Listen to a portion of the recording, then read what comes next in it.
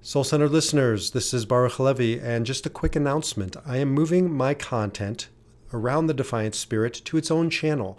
You can find that at defiantspirit.org or on the My Soul Centered website. You can sign up for the podcast there and learn about all kinds of other things I'm doing around the Defiant Spirit. Soul Centered as a podcast will continue on. Ariel and I will continue to work together to bring to you shared content, but all of my work will be found at defiantspirit.org. So sign up for the podcast and much more. Until we meet, shalom, salam, namaste, peace.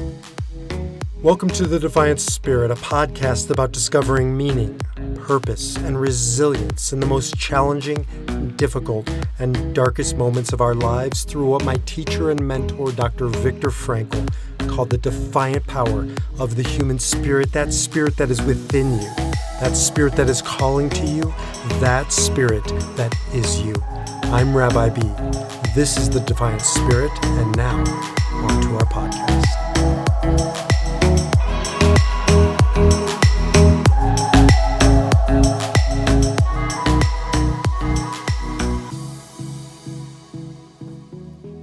All right, welcome back to the Meaning Project podcast and the Defiant Spirit podcast. I'm your host, Dr. Daniel A. Franz, here with Rabbi Baruch Halevi, and we are joining forces once again today to form the dynamic duo of Rabbi B and Dr. D.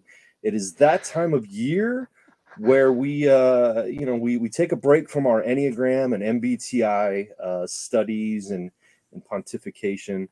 And, I was thinking today, I don't know if this is a uniquely American holiday or if this is a worldwide holiday, but we are approaching the holiday of love, Valentine's Day. And B and I wanted to talk a little bit about the meaning of love and kind of some therapeutic ideas from logotherapy and existential analysis and our perspectives on it. So, B, if you don't mind me asking, what's love got to do with it? Well, you're not going to burst out in the song, are you? Oh, nobody would like that. Trust me. Yeah, thanks, Tina. So yeah, I feel like Rabbi B and Dr. D is like some, rap group we should form. I don't know. That sounds pretty. Oh, I was picturing capes and a mask and saving or people there's the from superhero route. There's right. the superhero. We got to save people from meaningless lives. If everybody said my full name like you did, I wouldn't have ended up as B. But you say it like a champ, man. Baruch. Oh my gosh. I've been practicing for hours, man. No kidding. I was throwing that around all day. Tell my in-laws to practice, will you? So they like butcher it. So I ended up as B. It was just easier, but you do it like a champ. So what's love got to do with it? According to our teacher, Dr. Viktor Frankl, everything.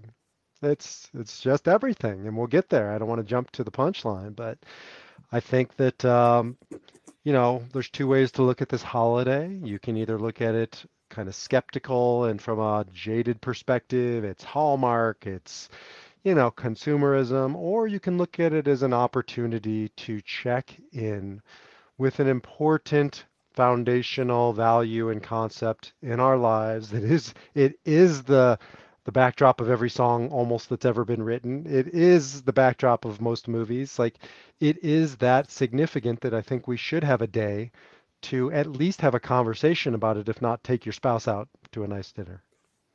Agreed. And I think, in the global sense of it, in the commercial sense of it, we think of it as that one-on-one relationship with the person most connected to us, our intimate partner, our spouse. But in our realm, in the realm of logotherapy and meaning, it means so much more. I hope this isn't hyperbole, but Dr. Frankl tells us that love is truly one of the most significant ways, maybe the most significant way to discover meaning in our lives. It is the ultimate act of self-transcendence, of stepping outside ourselves to embrace somebody and their differences from us and to truly love them.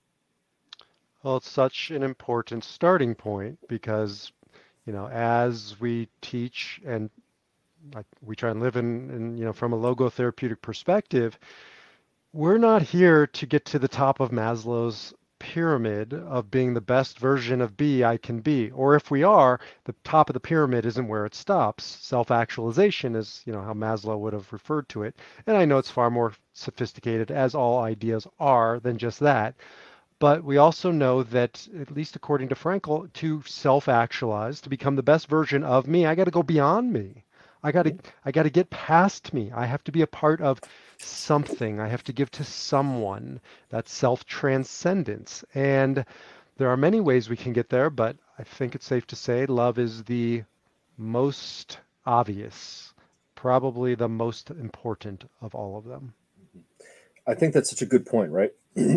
Many of us, whether we've studied psychology or other related fields or just in general, most people have heard of Maslow's hierarchy, right? And the pinnacle of Maslow is self actualization. And logotherapy, meaning based psychology says, no, no, we're going to go a step further, right? Because to truly self actualize means to self transcend. If you want to be the ultimate you have to help others be the ultimate them. And that really is probably the most loving act you can do. If I may, I come prepared with all kinds of books, right? If we go to, and I've been quoting this a lot on social media this week with Valentine's Day coming, from the Good Doctor's Doctor in the Soul, with all my, these are terrible bookmarks, but um, his chapter on the meaning of love, right? Love is living the experience of another person in all their uniqueness and singularity. Uniqueness and singularity, right? Truly experiencing that other person for who they are. That's not easy. It's not easy, and it's also um, it's so complicated. Like, our last couple podcasts have been about MBTI and the Enneagram, Mhm. and one of the reasons why I do use the Enneagram is because um, it's hard to know our motives, right? We really have to check our motives and see, like, where is it coming from? I work with a lot of Enneagram twos. They're called the helper, and oftentimes they're giving to get. They don't mean to. They don't realize that it's their default system, and so they'll be giving love, demonstrating love as a way to get it back. And you can feel when somebody's Hmm. giving you something to get something in return. It's not necessarily explicit and it's not coming from a malicious place, but there feels like there's something in there that's more about them than me. You've received one of those gifts before, those gifts. And it's just so important to kind of dig down underneath as to where is it coming from so that I can get past me. Because Baruch B has lots of agendas. I got lots of, as we call them, parenting teenagers. I got lots of dirty motives. We all Mm-hmm. do. All Mm-hmm. human beings have dirty motives if unchecked, if unconscious. And so we really got to ask ourselves, where is this coming from? Is it a gift I'm giving because it's something they need, want, or do I want to give it to them so I kind of have a hook? Wow. So many factors in there. First of all, understanding yourself so you can understand your motives. Without a fair degree of introspection and self understanding, we don't know what our motives are. We just act, right? Human beings, that's especially in our world today, we just act out of very often impulse or the next thing. Hopefully, it's the next right thing, it's the next meaningful decision. But sometimes it's not. Sometimes it's just the stress survival instinct trying to get by. And when we operate that way in our families, in our relationships, in our work relationships, in our relationships with our loved ones, sometimes we miss that opportunity to assess our motives and truly understand. So to step back, to review, to ask ourselves, am I doing this just so I'll get something? Or am I doing this in a self transcendent way to truly love my partner, my spouse, my children, my coworkers? That's right. And it's not that, like no human being is altruistic. I don't care who you are. Like we all are complex beings living in this world. So it's not about becoming, a Mother Teresa in every act. It's more about what you said, Dan, is self, awareness, introspection, doing this work so that I know me better so that I can go beyond me easier. Not that I'll ever live permanently in that place of transcendence. We live in the real world. But the more I can come back to, I know my pattern. Like, for instance, as an Enneagram 8, per our recent conversations, I really need to sense control. I feel when I'm out of control or when things around me are out of control, I have a hard time breathing. And so sometimes I'll be directing traffic in my family as an example, and people feel corralled. I don't realize I'm doing it, and it is coming from a loving place. Okay, I want everybody to be safe, but now I'm much more aware of checking that, spending Mhm. time looking at where's this coming from, and is it truly me transcending myself, or am I just stuck in Bville going around and around it again? So in my language of MBTI, I'm right there with you. I will over plan every event. We'll take vacations, for example, to make sure we maximize everybody's enjoyment and everybody has the best time possible. And that doesn't always work because just because I enjoy planning, not everybody else wants that. When you go to Disney, you have to plan the heck out of that trip, minute by minute, trip ride by ride, and that, man, that fit in my wheelhouse, and I was exhausted at the end of it. But You don't going have to a to do that. national, You don't have to do that. I just have to go with somebody who does that. no, right, I have to do it. You have to So do that it. you don't have to, so that my wife and children don't have to, so the people that go with us don't have to. Um, but then there are other trips that, and I think we talked about this. The loving thing to do is say, "Hey, I'm going to plan to be flexible, so you can embrace, right? So I can embrace the true you, the you that doesn't want to get up at the crack of dawn to go ride whatever mountain or um, embrace the you that wants to sleep in and just kind of meander about. By doing that, I'm truly loving my wife, my Mhm. children. That's beautiful, right? It doesn't define love by, some formula. It's based on you.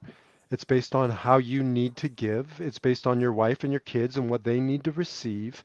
And you go into this process of really looking at it. But to me, that's what love does because we only care about details when we care about something. Mhm. And so I can tell you all the intricacies and the details of my relationship with my wife. I could go on and on for hours about how complex it is. I can't tell you anything about the barista at Starbucks who I see every day and makes me my double tall soy latte. I'm just saying that in case you ever Mhm. want to buy me a double tall soy I'm latte. in. And but there's no intricacy, right? There's Mhm. no complexity. There's no arguing. Rarely, like she'll be off once in a while.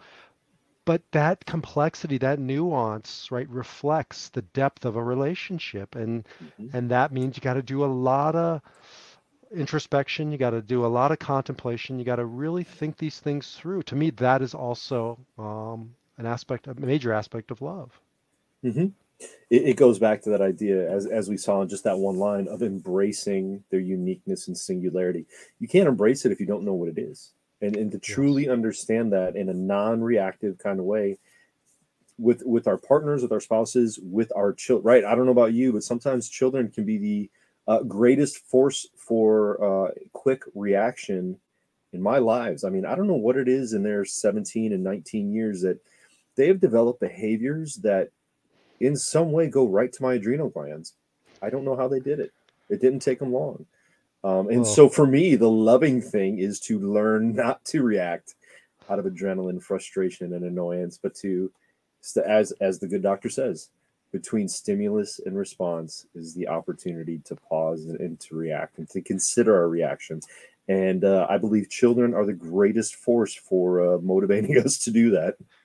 well, it's a good thing Valentine's Day isn't dependent upon like, right? Because I love you kids, but you're teenagers. I don't really like you. I'll like you again in a few years, um, but I think it's a really important thing we're also talking about here on this kind of Valentine's Day conversation is it isn't just about Eros, right? It isn't Mhm, just about what we tend to think of as Valentine's Day, which is, two lovers, which is a beautiful piece of love, but mhm, there's all types of love.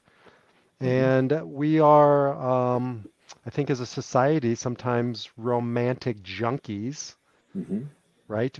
Raising this thing up to impossible standards and only taking one aspect of love and not looking at these others. And I think anything that causes us to go truly beyond ourselves, to serve, to tend, to give, that is love from a logotherapeutic kind of worldview. The moment I've left myself for other, lots of different reasons how and why, that's love. mhm. So you're saying what the Peacock channel was just promoting as I was trying to get to the women's Olympic hockey game, that love, that display of whatever current mass media movie is out there, that may or may not truly be love, huh? I know this changes everything, but Right. Well, I I think we're. Oh, go ahead.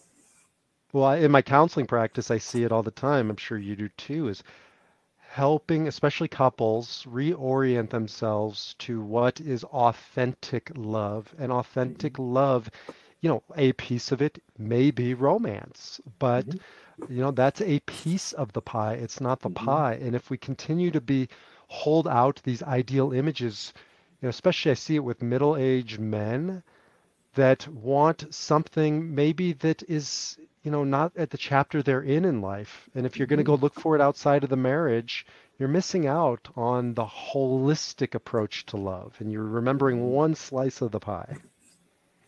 I fully agree. And not many students of logotherapy, and therefore not many of the people we work with, realize that Dr. Frankl wrote prolifically on, I believe you said eros, we'll call Hmm. it intimacy in the clinical realm. But let's face it, it's just, it's sex. When we talk about that, many of us middle-aged men are encouraged through mass, I don't know about encouraged, sold to, marketed to in the mass markets today, that we should be seeking something better, right? Yeah, appearance wise, and there's always something else. But as you said, to come back to this idea of investment and truly embracing the uniqueness and singularity of that person we chose to be with opens us up to a whole other opportunity to discover meaning. I'm assuming your audience is pretty is older and sophisticated enough we can go down this path. But I Well, if counsel. not, we're about to find out here pretty soon. So let's do it and see what So happens. I teach a class called Finding God in the Orgasm as an aside, and that goes over real well in houses of worship, let me tell you. But we we Can have you we come on have down to Farmville, USA, and bring that one? I want to be there it's for that. it's an important conversation because we've taken a rated R, sometimes rated X text called the Mhm. Bible, and it's sort of like when you watch a rated R movie on network television and they dub out all the good parts, and you're like, I don't remember Caddyshack being this benign. Like that it was had more edge to it, right? And I think we do a disservice to spirituality, to religion, to all this stuff to paint a G-rated version. We're not going to go down the R path today. We didn't talk about that. But I will say that I think we need to bring back this eros at its Mhm, deepest level of a meaningful sexuality. And I don't mean mhm, the shallow sex, porn mhm, type sex. I mean mhm, true eros between loving, consenting adults to discover the other, mhm, as an act of self-transcendent of love. mhm, And that's an important piece of it. But it's not about sex. And I bring this up because I counsel a lot of guys who end up talking to me about erectile dysfunction, as an example. And they'll talk to me about how they can't have that peace with their spouse anymore. And what we get to mhm, is that's not true. Maybe you can't have intercourse, but you can have eros, you can have mhm, intimacy. There's mhm, all kinds of ways to express that energy, that thing that you're trying to touch upon that goes so far beyond physical bodies, connecting in the way that you want to. So I just think it's an important thing for us to take mhm. back the power of Eros from the shallowness out in the marketplace. Sorry, Yes. that was like a riff. Well, no, and it's a great riff because again, it goes so much into the principles of logotherapy and the psychology of meaning, and writings throughout that, but especially Dr. Frankl's writings. For I would challenge men trying to conquer erectile dysfunction before you take the blue pill that is so promoted on TV and online, to look at the Doctrine of the Soul, the chapter on the meaning of love.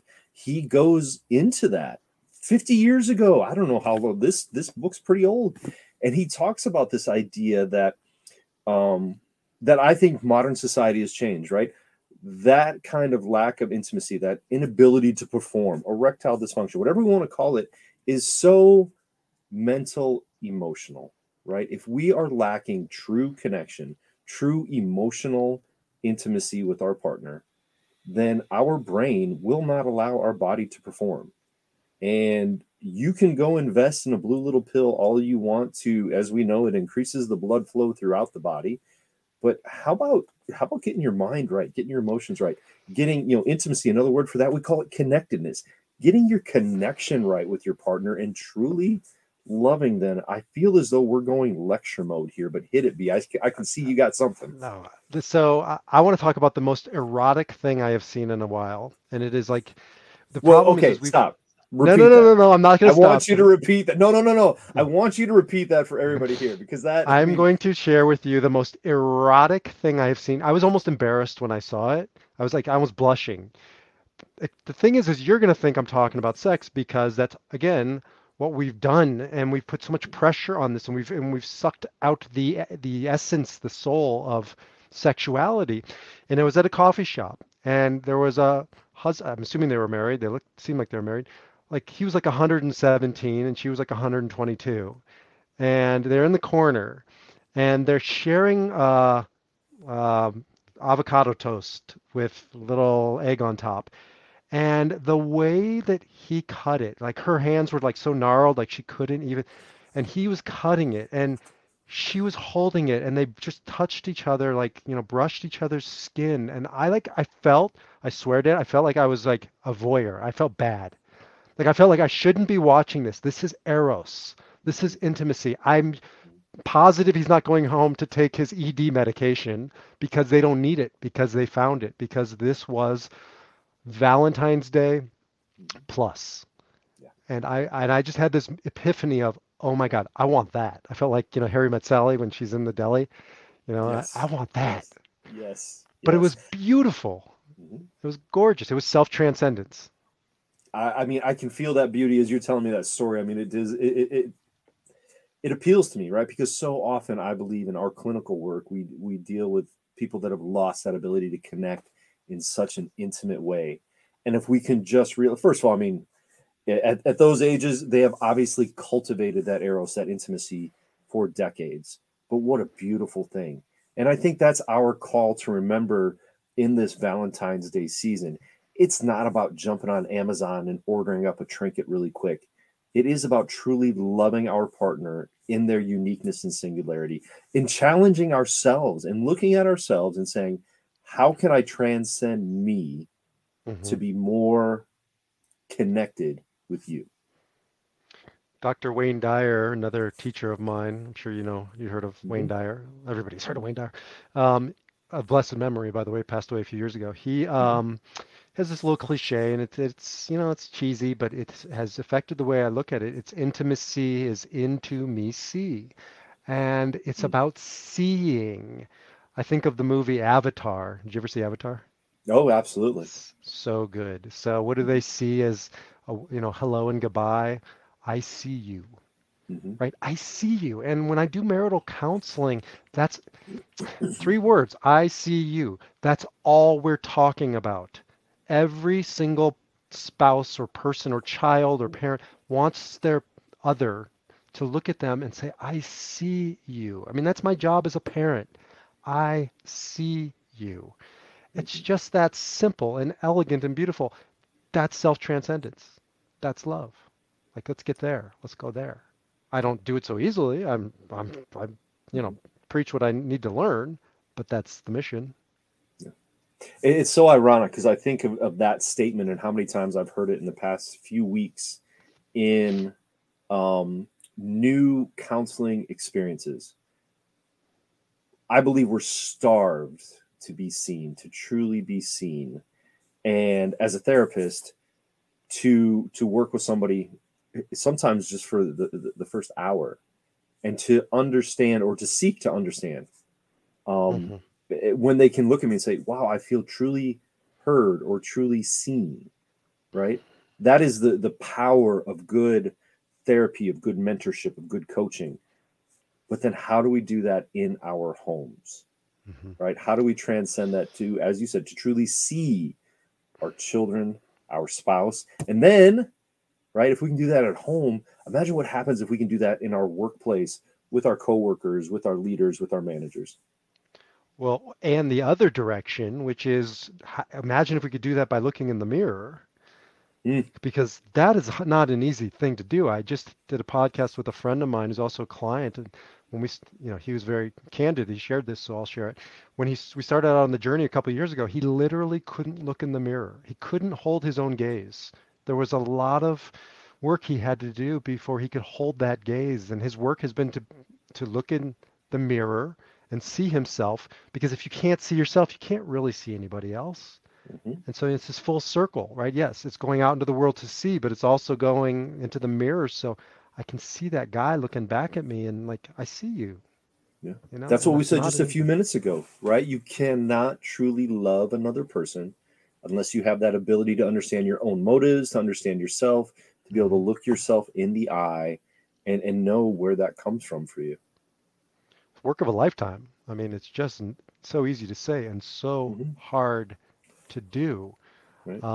But when I was 18 years old, my grandfather was a man of real integrity and strength, and fought in World War II, was like D10 or something on D-Day, 10 days in, and Mm. he said to me, I shared this on my other podcast. He said he saw something in me he didn't like.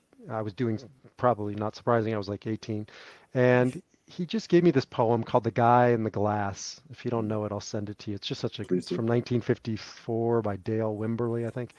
Um, but it's all about if you can't look at yourself in the mirror, you got nothing. Hmm. You just got nothing. You got nothing to give. I don't care what you got in the bank. I don't care they call you. If you can't hold that guy or woman's gaze looking back at you, you got nothing. And so, I feel like what we're talking about is the starting point of Valentine's Day has to be self, actualize it by then going out into the world to other. Man, it's like you knew where my thoughts were going. That's exactly where I was going to go. Valentine's Day starts with understanding yourself, to be able to look in the mirror, to be able to know what your motives are in loving those closest to you, Hmm. right? And in doing that, I mean, do you go out and just click a couple buttons on Amazon and order up something? Or do you try to do something truly transcendent? How can you see those around you? How can you, as you said, how can you truly see those people you want to express love to? That's a Yes, lot harder. it's a lot harder. It's a lot harder. And it also might come down to not giving, right? Because we can give. I see it with, having kids. You have kids. I can easily enable them, right? I Mm, can end up giving them something I shouldn't be giving, and what they need right now is a no, as a loving, firm, beautiful, holy no, because I see you and I love you, and I'm not gonna give this to you. And really thinking about different ways of expressing love, not just as yes. Again, I work with a lot of Enneagram 2s for some reason, the helpers. And they're at a place in life, the second half of life, where they're learning how to say no for the first time as an act of love. And it is so counterintuitive to them. It's almost like you can see a visceral reaction. But I can't say no by giving love. I have to be selfless. I'm not sure that's love. I'm not sure mhm. that that's how it really works. So I have to ask, first of all, I find it ironic that my wife is texting me while we're podcasting about love. So apparently I have to be loving and really respond to this or I'm going to be in trouble. So, but when it comes to our kids, it's wait, what world do you live in, B, that no is a loving act? What are you talking about? Well, that's definitely not perceived as a loving act. Um, I fully agree with you, right? And sometimes, and again, I don't mean to kind of just dog on the culture these days, but I think we see it so much where children of either this generation or the past were given too many yeses and too much affirmation and not enough boundaries, not enough loving guidance, right? And we mhm. know if you've studied anything in developmental psychology, a child's brain between the ages of 12 to 17, maybe even more, into 19 and 20 now, right? Their brain, and I'll never forget this in a lecture in a college course, right? Our brains at that age are wired for self-destruction, right? Hmm. Our brains are wired to push boundaries to their absolute limits to test our physical, mental, emotional, spiritual prowess. And at that age, we don't know what a boundary is. And so in those teenage years, a healthy teenager needs parental boundaries to say, I love you enough to make myself uncomfortable to say no, and to face your teenage wrath of, what do you mean I can't go do what I want to do, dress how I want to dress, drive how I want to drive, whatever it might be. As an act of love, Right. right? Like, Right. but that's the important piece in our culture, and especially with women. In, um, we're still so unfairly burdening, especially I see it with women who all say that. Every single one of my twos who is a woman says to me the same thing. I was told that saying no is not okay. I was told to say yes is my role in 1,000 different ways. And so helping them unlearn that has been really a lot of work for these women who are so bold and brave to learn how to say no, to say it lovingly to their kids or to their spouse. But you can see how ingrained it is in our culture that no is bad, yes is good, yes is love, and no is something else. Mm-hmm. Hard, Yeah. hard stuff to unlearn. Yeah, and I believe we oversimplify with yes and no, right? Boundaries are healthy, knowing who we are in our own introspection. Um, there's so many variables there, right? Like that idea. To your point about yes, I believe. Look, B, you're the biblical scholar, so I'm gonna step into your territory and see how it goes. I was actually just you might find this funny. I was reading a paper for a Catholic priest on building marriage and rebuilding marriage, and one of the things we talk about there is the idea of um, too many men, and I've used this in my practice and a peer of mine as well. Too many men, if they are of a biblical sort, religious or spiritual, remember Ephesians 5. Women, submit to your husbands, right? That's right there in ancient wisdom. However, many men tend to forget, and husbands, love your wives as Christ loved the church, even to the point of sacrifice. And right, so I believe too many women have grown up, have been trained in this idea of yes, of submit, and too many men feel like submit is the idea of you have to listen to me no matter what, and forget that self-transcendent, sacrificial love, to truly give of yourself as a husband, as a father, as a man, to sacrifice. That's the ultimate love for any of us, transcending the self. Yeah, you turn the page past the Old Testament to the New Testament, and I'm no scholar, so it resonates. But I would turn back to the beginning, to literally Genesis. And if you look at who succeeds and who fails, it's those who see their spouse, their wife, their spouse succeed, and those who don't fail. So you look at who's the father and mother of monotheism, Judaism, and then Christianity, and then Islam, Abraham and Sarah. They're a team. Like teach in this business world sometimes. They're the first startup. Like that's exactly what it is. It's a startup, and it's co-founder. It's the first religion in history that was a co-founded religion. It wasn't a male mystic, right? Bachelor, nonetheless. Right? How many traditions get started by males and bachelors? A lot of them. But this was a husband and wife team, and one of the reasons, according to the mystics, is because Abraham saw Sarah. He saw her. She was his equal. Versus who came before him? Noah. Noah could have been, the guy with the flood and the boat. Remember that one? He could have been the founder of monotheism, but he wasn't. He's a footnote in history. Why?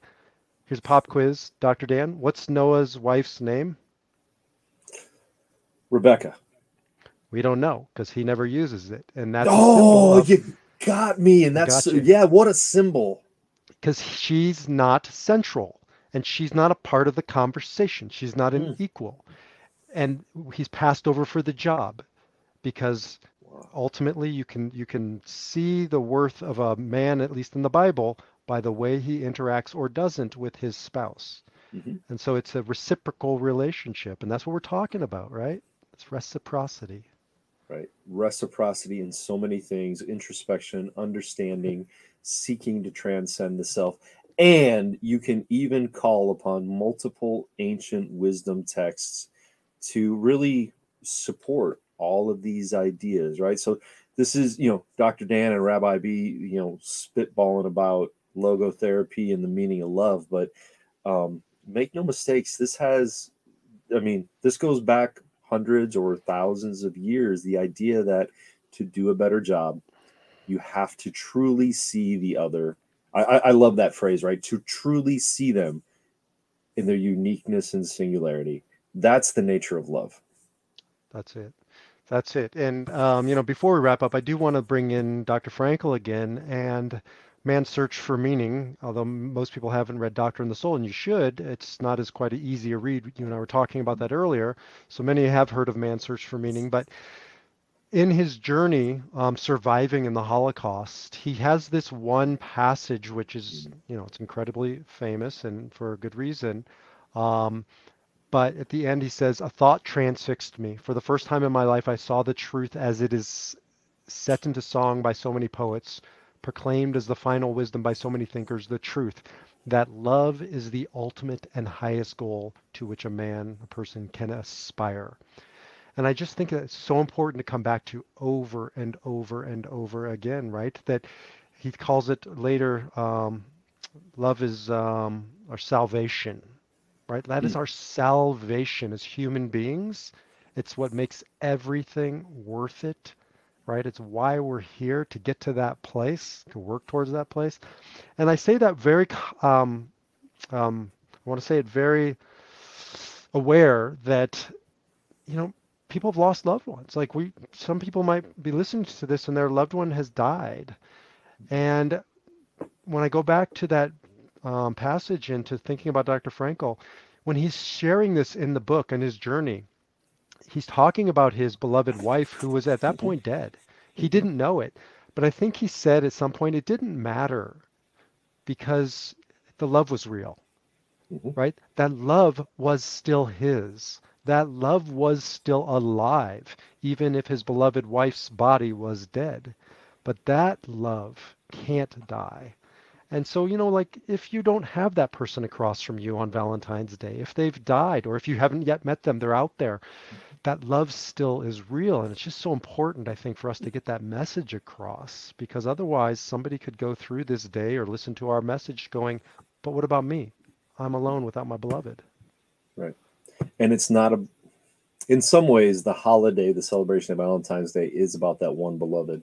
But what we talk about, the meaning of love, is about you as an individual loving those around you Mm. in a transcendent kind of way. And in doing that, it is your opportunity to discover meaning in your life, to truly transcend the self, to reach out, to make your world better, to make the world around you better, to make your community better.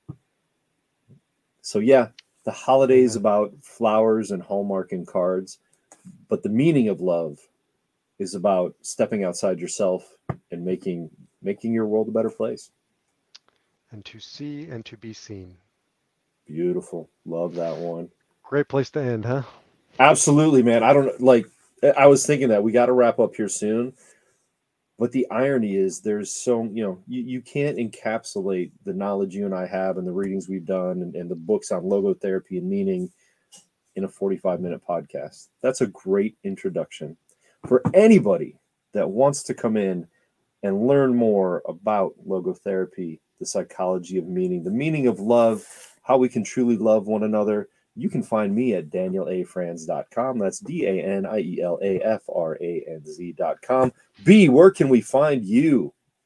I've tried to make it as easy as possible. Just go to defiantspirit.org and you'll get to my website and love to hear from you. And we got to give them a little pop quiz at the end, right? So to see who stuck around the longest. So it's your turn. It's your week. Give them something to email us about. Oh, wow. You're putting me on the spot. If you've stuck around this long, first of all, to those of you that stuck around last time and commented on both of our hairstyles, for those of you that watch the YouTube or that know us personally, thank you. You know, you can tell that if you're watching on YouTube or if you know who we are, B and I put a lot of effort in our hairstyles, right? I mean, these dudes have been cultivated over years of stress and love for our families, love for our fellow man. So thank you for sticking around and noticing that. You know what? If you stuck around this long, share with us, comment, email, social media, whatever it takes, send a smoke signal. Let us know what you did for those closest to you for Valentine's Day. Did this podcast have an impact? Did you make a change? Did you do something truly loving? And if not, that's okay. But what did you do for those around you for Valentine's Day? Would love to hear from you on that. You can get a hold of either one of us on our websites. Of course, these are posted on social media. Love to hear from all of you out there. Always great being with you, B. My honor and pleasure to chat with you every time we get together. Thanks, brother. Always a pleasure. Take care. Thank you for listening to the Defiant Spirit Podcast. I would love to hear from you, to get to know you, to set up a discovery call, to see how we might work together. I work with clients across the world by phone or Zoom to discover deeper meaning and greater purpose at what I call life's T's. Tests, transitions, trials, traumas, tragedies. If you're at one of life's T's and you're looking for deeper meaning and greater purpose, then please reach out to me and I can help you discover, awaken, and live the defiant power of your spirit. Until we meet, shalom, salam, namaste. Peace.